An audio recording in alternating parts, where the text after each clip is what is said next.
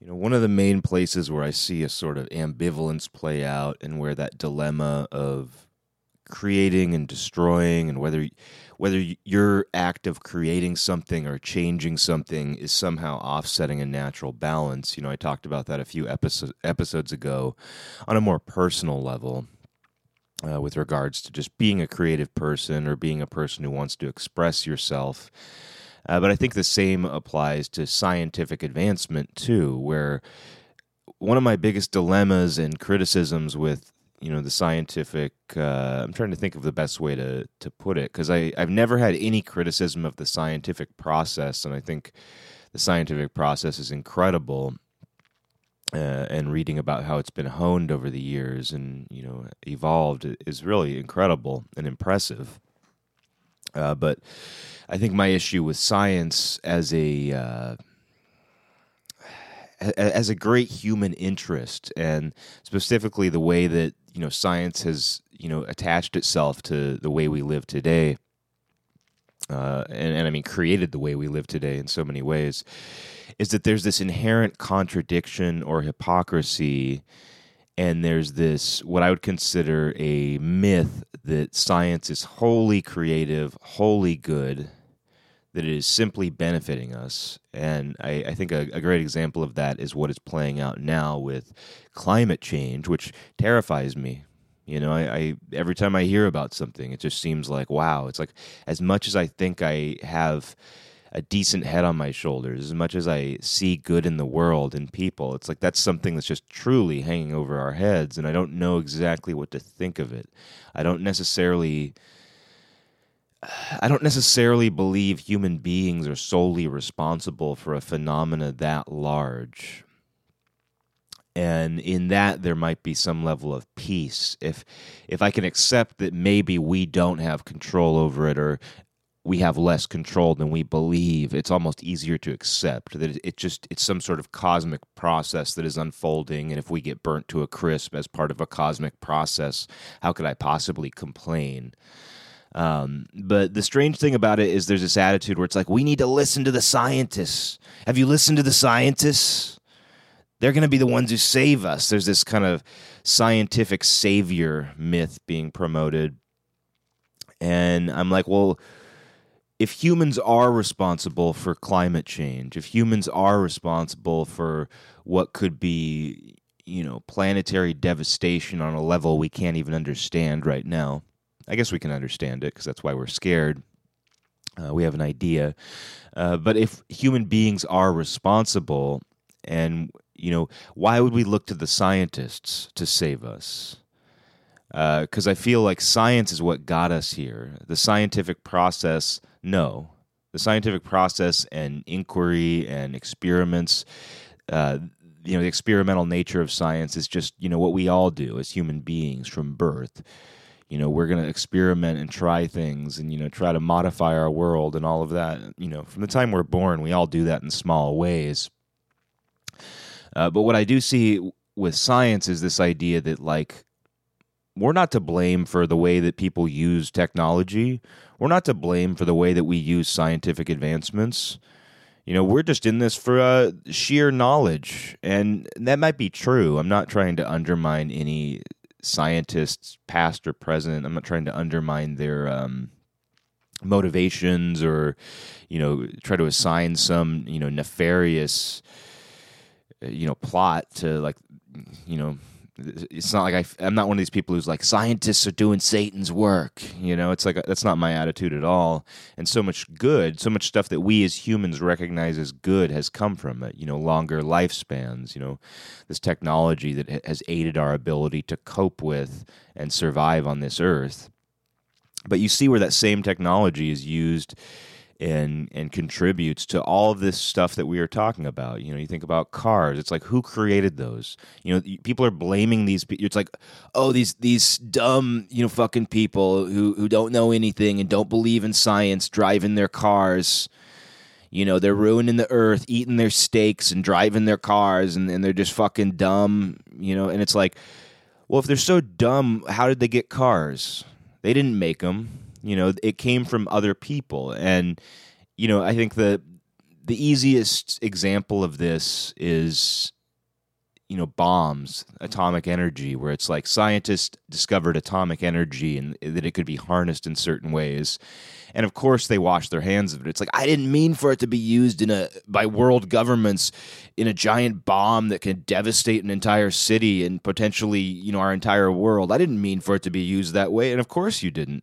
And that's exactly the trouble. That's where the heart of the dilemma between creativity and destruction is, and not knowing if creativity is actually a form of destruction or is offsetting some natural balance. Because so much of science is the story of evading nature, or one-upping nature, or escaping, the fate that nature has laid out before us. And I'm not one of these people who thinks nature is everything either. I love the natural world. I love animals, but I'm not someone who puts it on a pedestal and is like, nature's perfect. Nature's just perfect. I'm not going to say that either.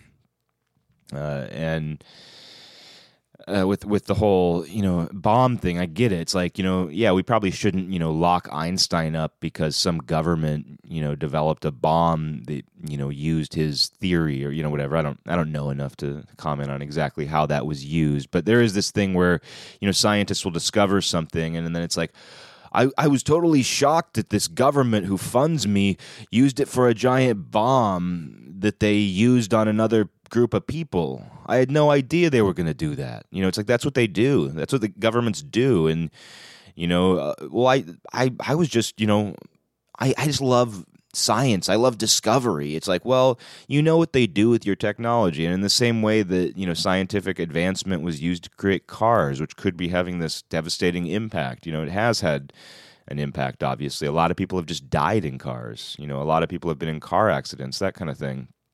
So there's this idea of like, well, we'll come up with all this stuff, but if people use it for bad, it's not our fault at all. And then you'll have to come back to us and ask us to save you or tell you what's happening.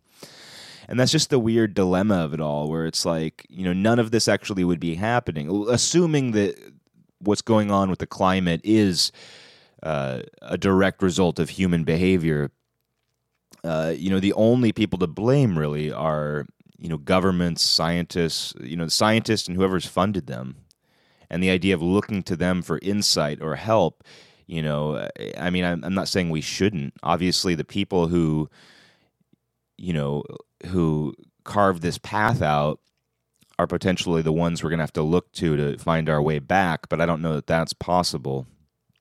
And I do think we have to rewire our brains when it comes to, how much we value scientific development, scientific advancement, technological development.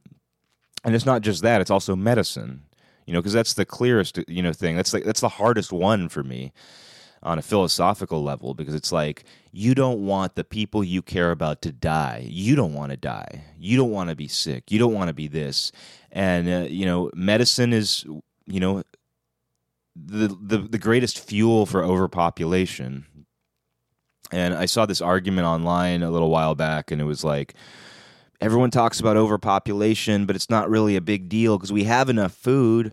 We have enough food to feed everybody. We waste so much food, which is true. We waste so much food. It's like, once I became aware of that, I was just taken aback. As a kid, I didn't think anything of it because I was eating food that didn't even look like food. It's like, who cares if like a half-eaten chicken tender gets thrown out? It's like, that doesn't even look like anything.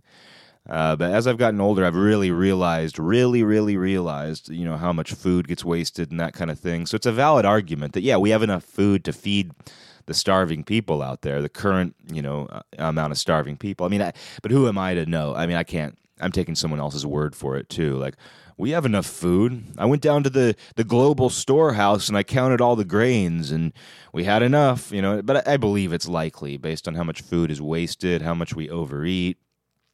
I think it's probable that we could feed people.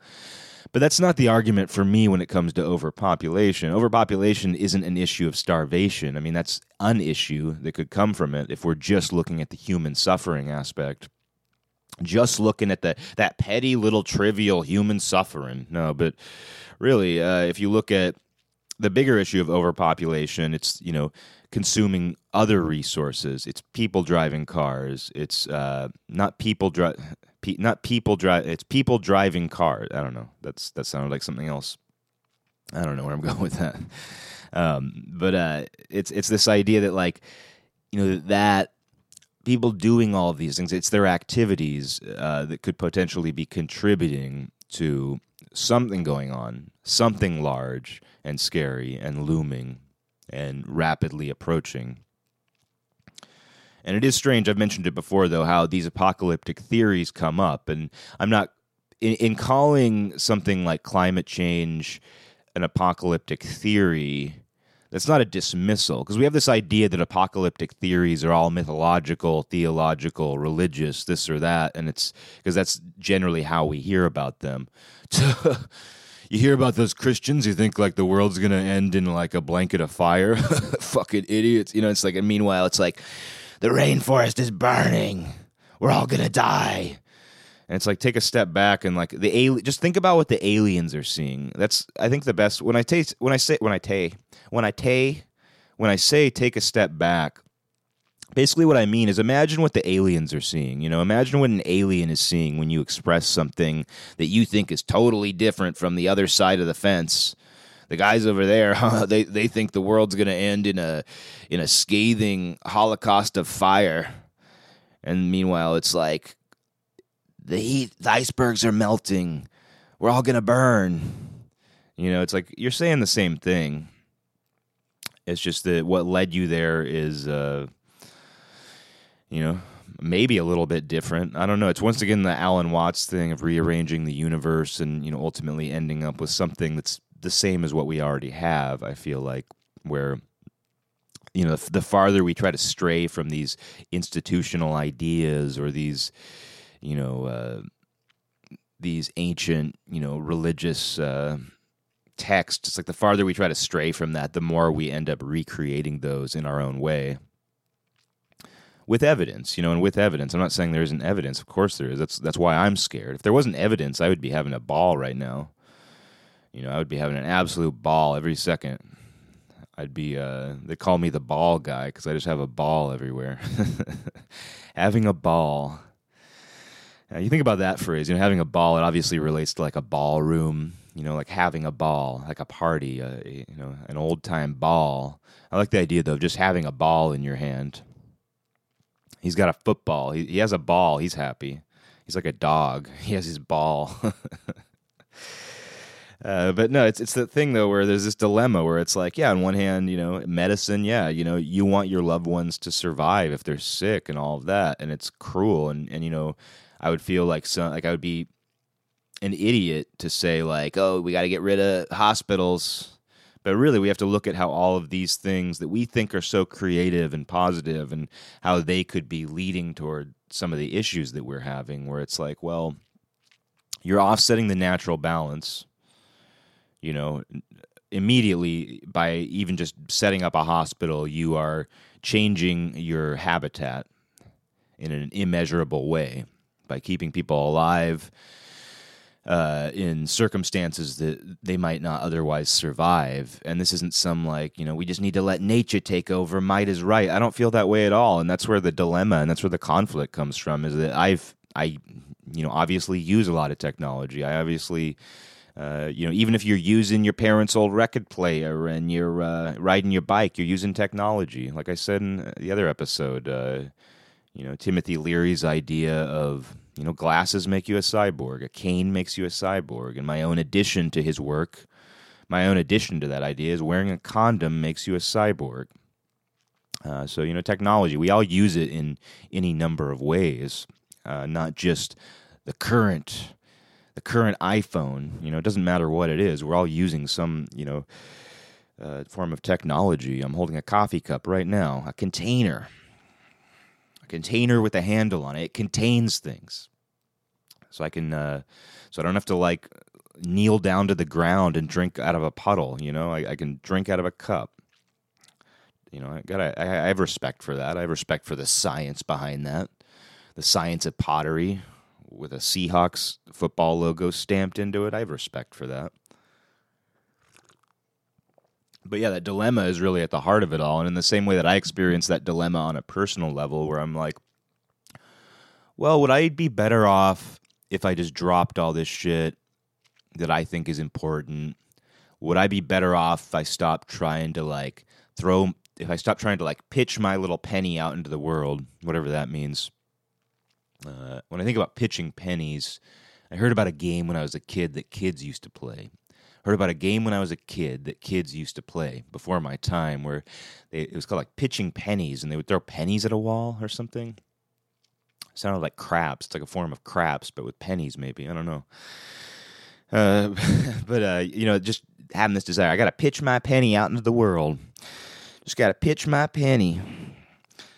And, I struggle with that dilemma. It's on a personal level where I'm just like, am I better off as a person on an individual level? Is the world better off if I don't express everything I need to express or create everything I need to express? Even if it's something that's like not public, even if it's private, just something that I've done for myself. It's like I sometimes question, like, is that the best use, not just the best use of my time, but does that have a benefit, or is it somehow, I don't know, is the desire to do that, as much as it seems productive, is it somehow taking away from me in some way, or would the time be better spent on something else? I don't know. But that's how I feel about a lot of technological advancement and just our desire to continue to manipulate and meddle with the world. And that's why there is this level of contradiction or hypocrisy in our attitude towards science and scientists, because it's just, we see them as these just benevolent workers who just like, they're just interested in things, and they're really smart.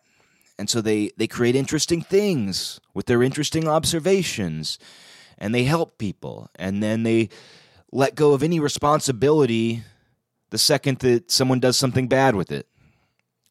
Sure. And I'm speaking, in very broad strokes here. And we've heard about Einstein and other scientists. The only scientist I know, Einstein, the only one I've ever heard of. But no, we hear about the guilt they feel. So it's like, I'm not saying that scientists just wash their hands of everything they do, but they don't seem to. They don't seem to break the spell. We might hear about like, oh, this scientist, he never got over the fact that they used his theory to develop atomic weaponry and kill like millions of people. He never got over that. Well, I wouldn't either. So we do have this scientific guilt that comes up, and when something is used, for some purpose that wasn't intended. But you also have to figure these guys are, if they're so smart, wouldn't they have known that? Wouldn't they have known that these governments that fund them, that will at some point absorb their work and use it for their own purposes? And we know what those are. You look at like the 19th and 20th centuries, and you see this rise of authoritarianism in Russia, Germany, under different banners too, but you saw this rise of authoritarianism in Asia, in the 20th century, in certain countries at least, China, North Korea.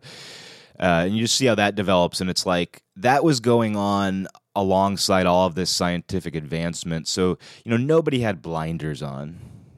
Nobody had blinders on as this stuff was being introduced to the world. It's like we saw that human impulses could be just as rotten at the highest level, during this period. So it's not like something just happened the next day. It's not like, we created this amazing thing, and then the next day we didn't expect this guy to show up and take it and use it to hurt people. All this stuff was going on, as this technology, as these developments were happening.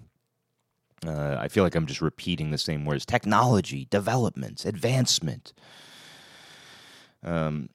But it is the true dilemma to me of the human experience, is just this need to meddle, because so much of this comes from a place of survival, this need to meddle in things and manipulate things. And, if you look at what humans do, we manipulate nature to aid with our survival, but that becomes so complicated. It became so complicated that it's basically an abstraction of whatever that original impulse was. And that's what I'm trying to get back to. Like, what is the original impulse? Is it survival? because I know my own desire to create and touch. And I mean, I think you can even see it in the simplest ways. Like the amount of graffiti around here is just unreal. And it's not good. It's not like artistic. It's not like, when like it used to be a little more controversial, like maybe it still is, but like there used to be like the controversy of graffiti, and then like people who like were into hip hop would be like, it's just the hip hop art form. It's the hip hop art form. It's urban culture. It's the hip hop art form, but really like most of the graffiti around here is just, like street kids who just write like their name in like regular letters on everything. There's no like artistic value. It's just literally putting your tag name on everything, but not even in a creative way. Because it was interesting. I was listening to a podcast. I can't even remember what it was, but they were talking about graffiti art and specifically the way that graffiti art took names. Like you'd write your name, but you'd basically try to abstract it to the point where it was barely readable, yet you still knew what it said. You could still, especially if you were involved in like hip hop or graffiti, you could still decipher what it said because you get used to kind of the way that people form their letters. But the idea is basically to make a word as unrecognizable as possible while still kind of retaining the word and making it readable in doing that. And it's interesting, and I thought about metal logos and all of that, and like as I said, I'm very self-conscious about talking about metal on here. It's just not something I feel like needs to be a part of this show, but it immediately made me think of metal logos. And the big joke is like, oh, death metal, black metal logos are indecipherable. You can't even read what it says. It's this, and it's just interesting. And I hate to draw a parallel between like hip hop and metal. We're all alike. Who knew?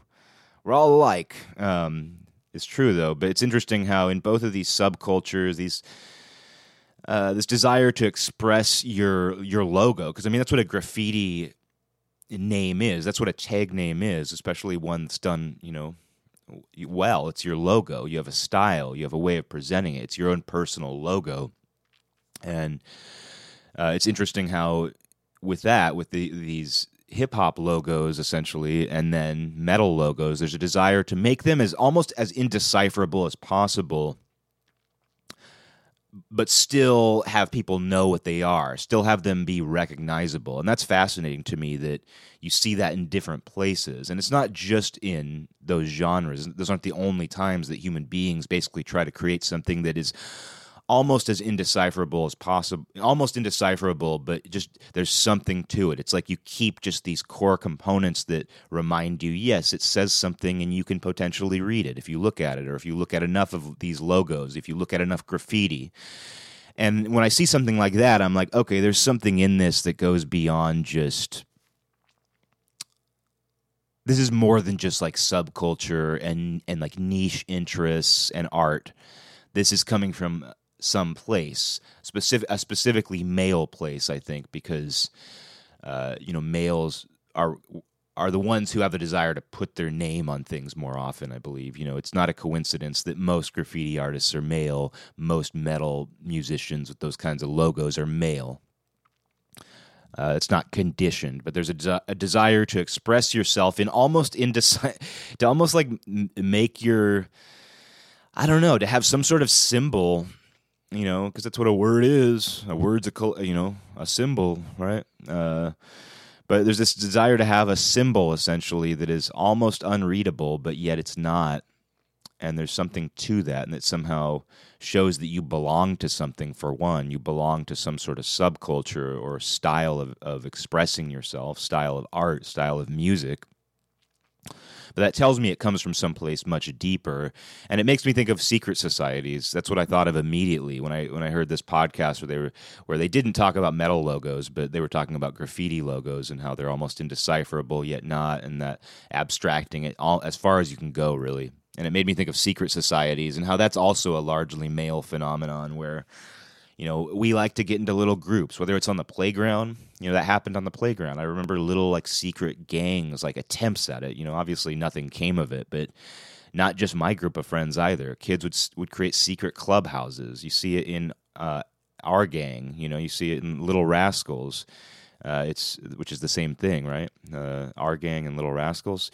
In every like 1950s boy story, it's like they start out at a secret clubhouse. You have to know the password. I told that story the other day about going to the fort in my childhood friend's neighborhood, and my friend saying, "What's the password?" to a kid, and there wasn't even a password. Like he just made that up. But it's like there's something in us that wants to do that, and I feel like that making like some sort of logo or expression that's almost indecipherable is almost that same thing. Because the funny thing about secret societies is nobody wants to be in a secret society that nobody knows about.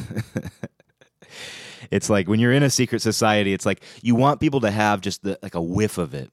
You want people to kind of know it's there. But you don't want everybody to join. You don't want everybody to have access to it. You want it to be exclusive. You want it to be elite.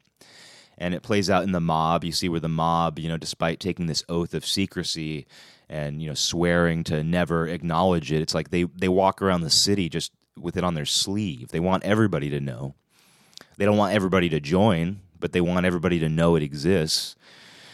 And that's kind of like the graffiti thing. But yeah, the reason I started talking about that was just the way that, especially, it's probably in every city now, but I saw some old footage of this town, of Olympia, from I believe the early 90s. It was old video footage of some areas around town, and somebody had put it online. And I was amazed that there was no graffiti on anything. And, I'm not trying to, I don't know what I'm trying to say by even bringing it up, but now everything's covered, and just that desire to put your mark on something. I think that's what I struggle with. That's my dilemma, my own personal creative dilemma, my own life dilemma. It's not just creativity. It's also like sometimes I'll be at something. I'll be watching like a guest speaker. I did that guided tour of the Capitol on the 4th of July, and I had to make some little quip, and I don't normally do that. I'm not the person who raises his hand and says shit at a presentation or on a guided tour, but I decided to make this little quip at the end of something that the tour guide said, and it just kind of fell flat. They don't get me. These tourists don't get me. The tour guide doesn't get me. But I had to make some little quip that I came up with based on something he said, and I regretted it. I was like, why did I have to do that? Why did I have to offset the balance? Like, people aren't here to hear my quip. I'm not here to hear my quip. I'm not here to make a quip. I'm just walking around an old building, It's just that kind of idea. And sometimes I do feel that way, where I'm like, I might as well be someone who's just spray painting my tag name on everything. I'm just writing my name on everything. And that's kind of the most basic boil down of what I'm talking about, that desire to just write your name on everything. Like, there's a graffiti guy, and he's successful because I know who he is, but he has the graffiti name Kov, like Kov, and it makes me think of Russia. I don't know why. I guess Kiev. I don't know. But he writes it in like some sort of whiteout pen. It's just the name Kov, and there's like very little artistic about it. It's just the name Kov, and it's everywhere. I'll go into some weird what's it called? Like a rest stop bathroom, and it's there. On the paper towel machine, I'll see his name. Maybe he's multiple people. I don't know. I'll go to I'll go under some bridge on a trail way outside of town, and there I see Kov. Maybe I'm Kov. Maybe this is some stupid like Fight Club or Usual Suspects, like Kaiser Soze thing. I don't know. Maybe I'm secretly Kov, and I just don't know it. His graffiti's every single place I go. It seriously is, and it's not even a weird thing. It's not even, I'm like, whoa, at this point I just accept it. I've seen it on trees. I'm not even kidding. I'll see it on like a tree. And that's another example too. There's a park here, and it's a very public park. It's not like a deep in the woods kind of park. It's where a waterfall is. It's a cool place. But I walked by a tree, and like every surface of the tree that a human can reach has had initials carved in it. Like C plus D equals love. It's all couples. It's like the couple tree. And it's so fucked. It's like, we're going to carve our name into this tree. And everybody, if you see that on one tree, it's just kind of like, oh, well, they carved their name into a tree. But it's seriously like, it was so horrific to see how many fucking people have carved into this living thing. And I'm not even being a super hippie about it. On an aesthetic level, it's ugly. All these letters carved into the tree. But on top of that, it's just like, why are you doing that to that tree?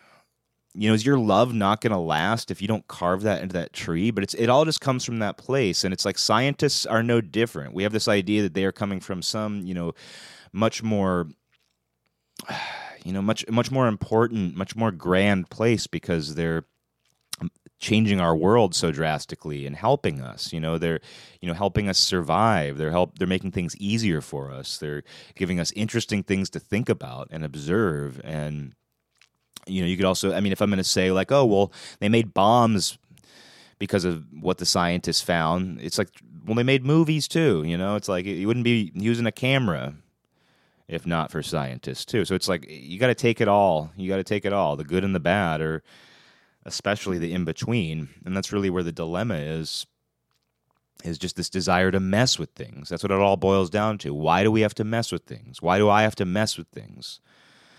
Why do I sometimes feel good when I do it, and why do I sometimes feel bad? Why do I sometimes feel guilty? And, I don't know. Like scientists obviously feel guilty when their developments are used for terrible purposes, but do they feel a general sense of guilt normally? Like, do they feel just a sense of guilt in the laboratory for doing anything at all? Because I would. I would wonder what I'm doing and why and what impact it's having.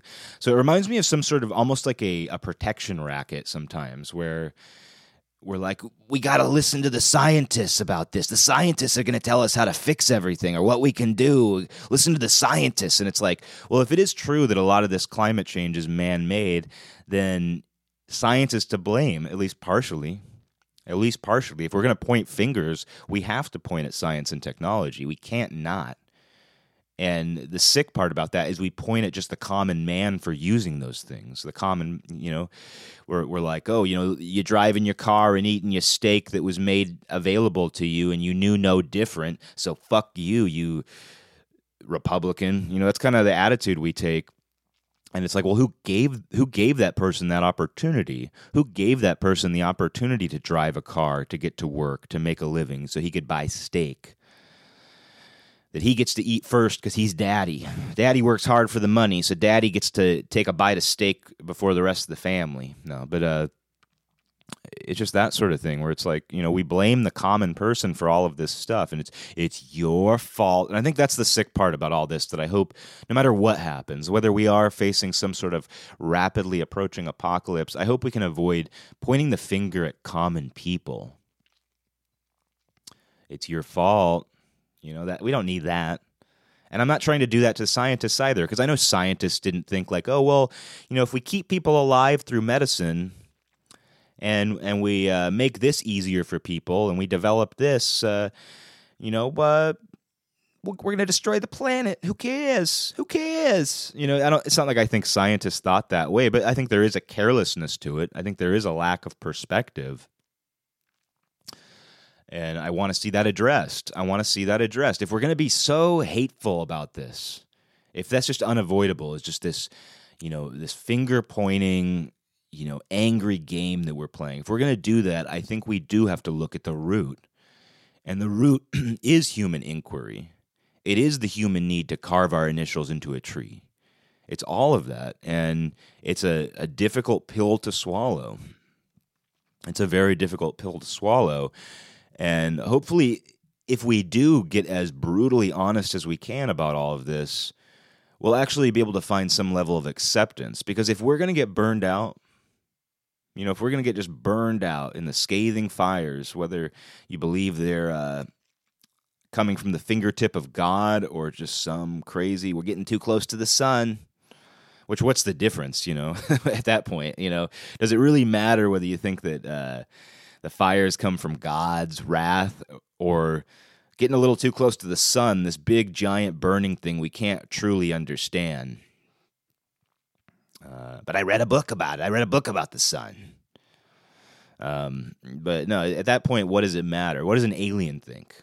What does an alien think about it? But I do feel if we're heading in this direction, there's no going back, and we're just going to have to deal with struggle. All those movies we watched, shouldn't they have prepared us for this? We've been paying to go experience struggle for decades. Like, what are you going to do this weekend? Oh, well, I'm going to go pay some money at the old Cineplex to watch somebody struggle. That's what it is, stress. Oh, I'm going to go sit in an air-conditioned room in a chair and eat popcorn and get stressed out over someone who doesn't exist. Because that's what a movie is, It's a stress thing. We watch movies for the struggle and the stress. We don't play video games that are just like fantasy worlds. We do. No, I mean, we do play video games that are fantasy worlds, but we don't play video games that are like utopian. That gets boring really quick. Even these civilization games. Sid Meier's Civilization. Sid Meier. I went on a Sid Meier Google thing it was the other day, but it was like months ago.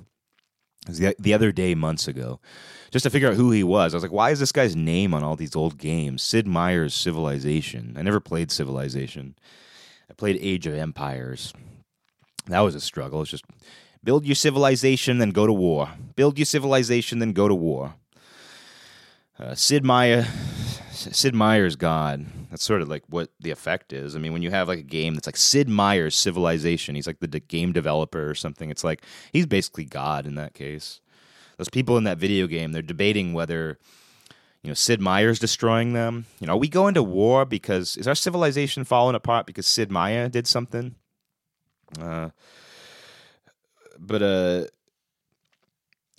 Yeah, no, I hope in the end, though, it's like we're able to. Well, yeah, just what I was saying there.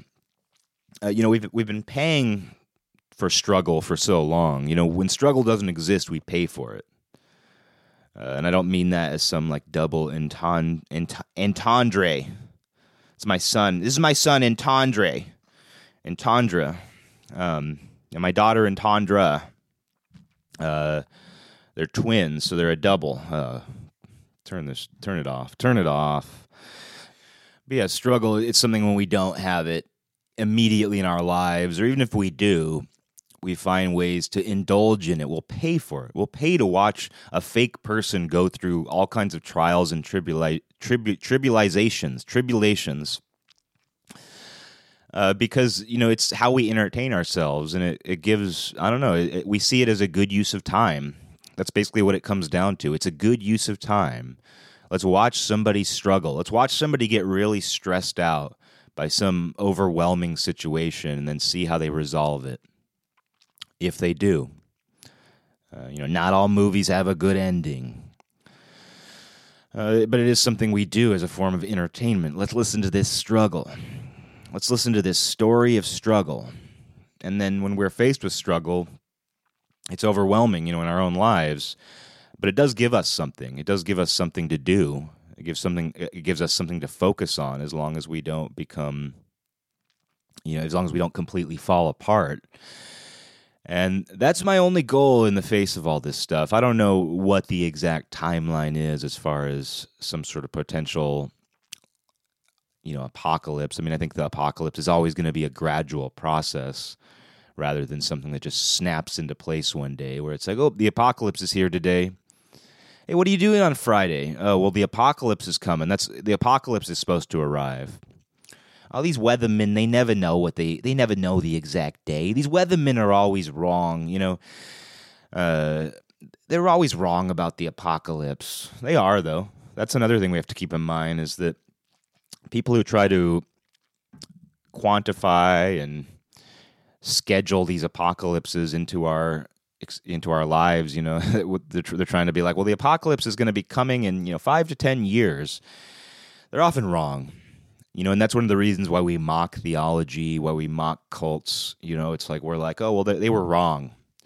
Oh, they thought that the world was going to end in 2012. They were wrong.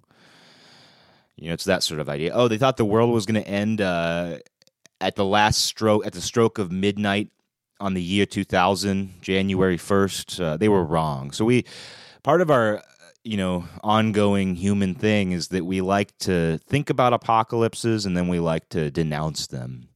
and talk about how people were wrong for thinking they were coming about. And that's what's going on now. It's like on one hand you have these, scientific-minded people who are like, oh, these Christians and their apocalypse, these Christians and this rapture, it's all bullshit. All the fires of God, scorching the earth, it's all bullshit.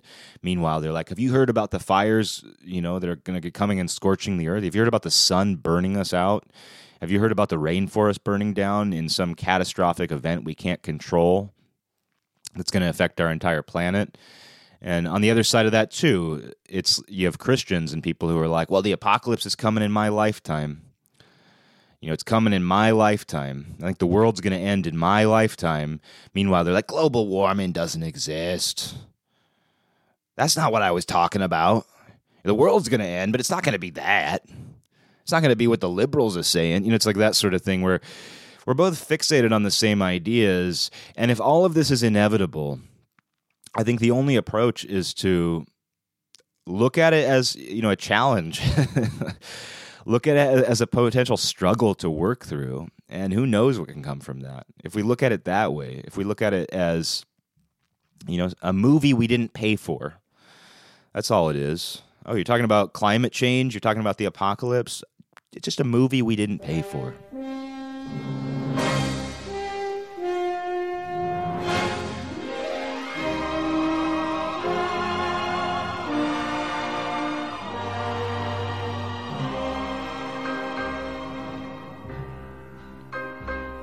This land is mine. God gave this land to me. This brave, this golden land to me. And when the morning sun reveals her hills and plains, I see a land where children